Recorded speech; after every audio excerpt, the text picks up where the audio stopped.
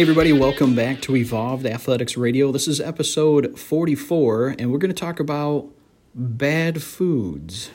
All right, so I'm not entirely thrilled about talking about bad food. Just the fact that we call food bad is beyond me at this point.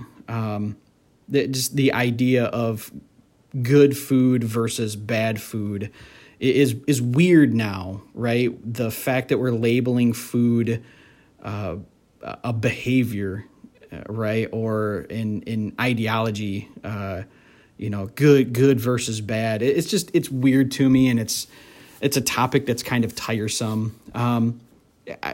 Personally, if you haven't been able to tell at this point, personally, I don't label foods as good or bad. They either serve a function or they don't, and that's really about it.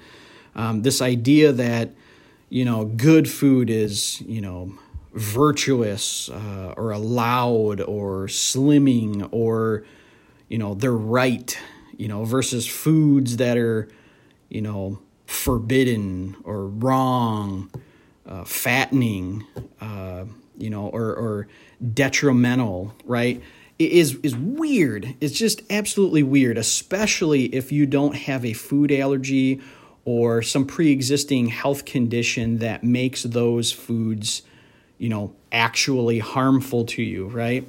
We've got this idea that, things like apples and, fruits and veggies, like they're the end all be all, which, they kind of are, right? Your diet should, ultimately rotate around vegetables and, circle out from there, right? But if you're eating things like, ice cream and chips and cheese and bread and things like that, it's not that those foods are bad. It's just ultimately, are they, functional for what you're trying to achieve, right? If it's better health, then maybe you shouldn't eat, a half a gallon of ice cream. If you have constipation issues, maybe you shouldn't eat, half a brick of sharp cheddar, probably not wise. But the idea that we're labeling foods good or bad, lends itself to being a slippery slope, right? At what point do we decide whether foods are good or bad, right? And it just, in that sense, right, we leave it up to interpretation. And when we're talking about science, interpretation has very tight parameters. And, I think when we're talking about good food and bad food, we're not talking about science anymore. We're talking about, an ideology.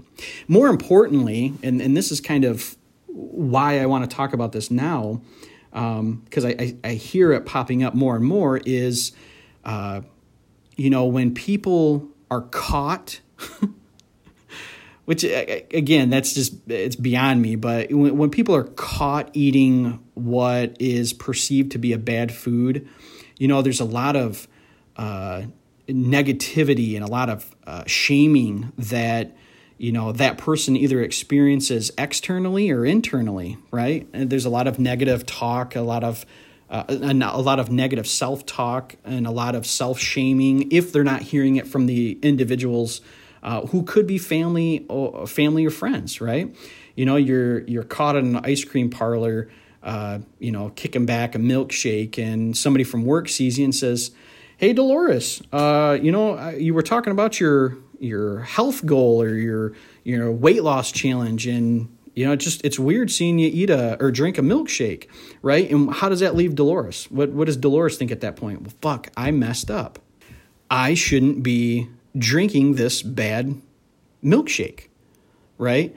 And now that worm is planted, now she's going to stew on that the rest of the day. Well, my day's already messed up, so forget it, right? I've already had one bad food today. I'll have more bad foods, and it leads into this cycle where, we're good and we're bad and we're good and we're bad. And, it's not It's not an either or. It's not you're good or you're bad when it comes to nutrition.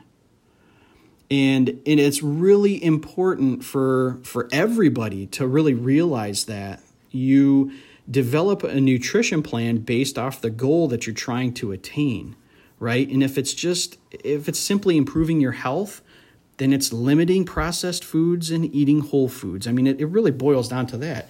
Does it mean that you need to eliminate, some of those, other foods that we typically categorized as, bad foods or junk food? No, you don't have to eliminate them. Just reduce the amount that you're consuming, and honestly, it really is that simple. And now in real life, actually practicing this, I understand it's hard. We all live busy lives and we try to accommodate and adapt as best as we can. So, our nutrition takes a hit on that, right? A lot of times we take food for granted because of how quick and accessible it is. But that still doesn't mean that there are bad foods, right?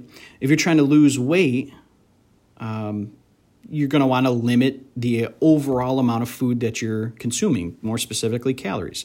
If you have high cholesterol, then there's certain foods that you might want to limit. If you have diabetes, obviously there are, food nutrition restrictions that you're going to have to abide by to keep that in control. Really the good food, bad food mentality really needs to shift to food being fuel, and that's it, right? Too many times we get stuck in this good food, bad food, and I think, it not only does it increase shame and negativity, but I also think that, when we categorize foods as bad, it also gives us a way to act out on, I want to be bad today, so I'm gonna have a chili dog or something to that effect, or I'm being sneaky and I'm eating some M&Ms. Some people get a thrill out of doing bad things, right? And I think, and I might be extrapolating here a little bit, but you can kind of see where I'm going with this. It's just labeling foods good or bad. It's not helpful. In most cases, it's doing more harm than good.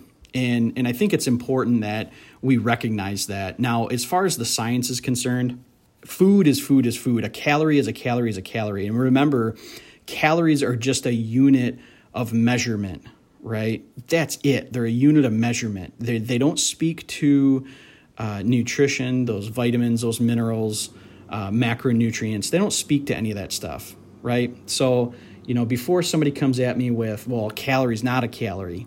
Yes, it is. That's not to say that a carbohydrate is a carbohydrate, right? Because there are different forms of carbohydrates. There are not different forms of calories, just to make that abundantly clear.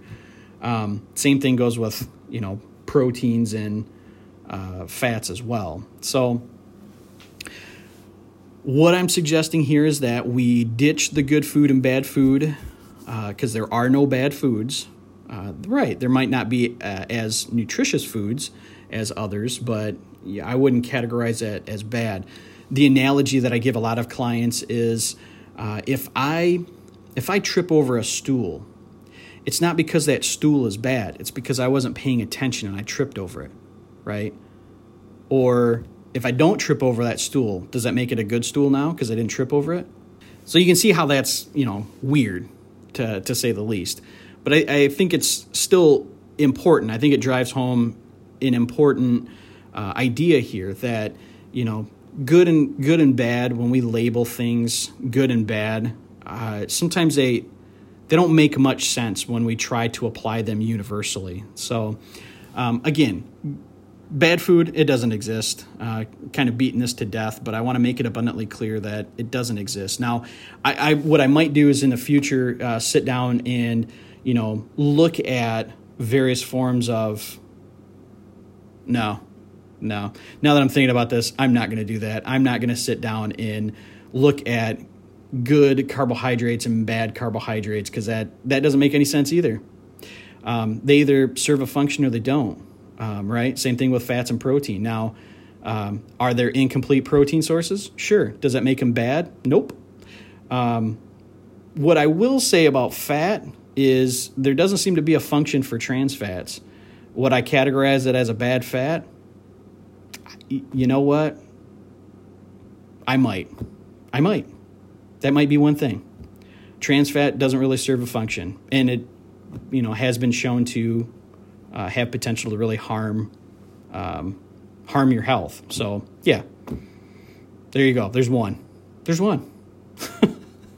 All right.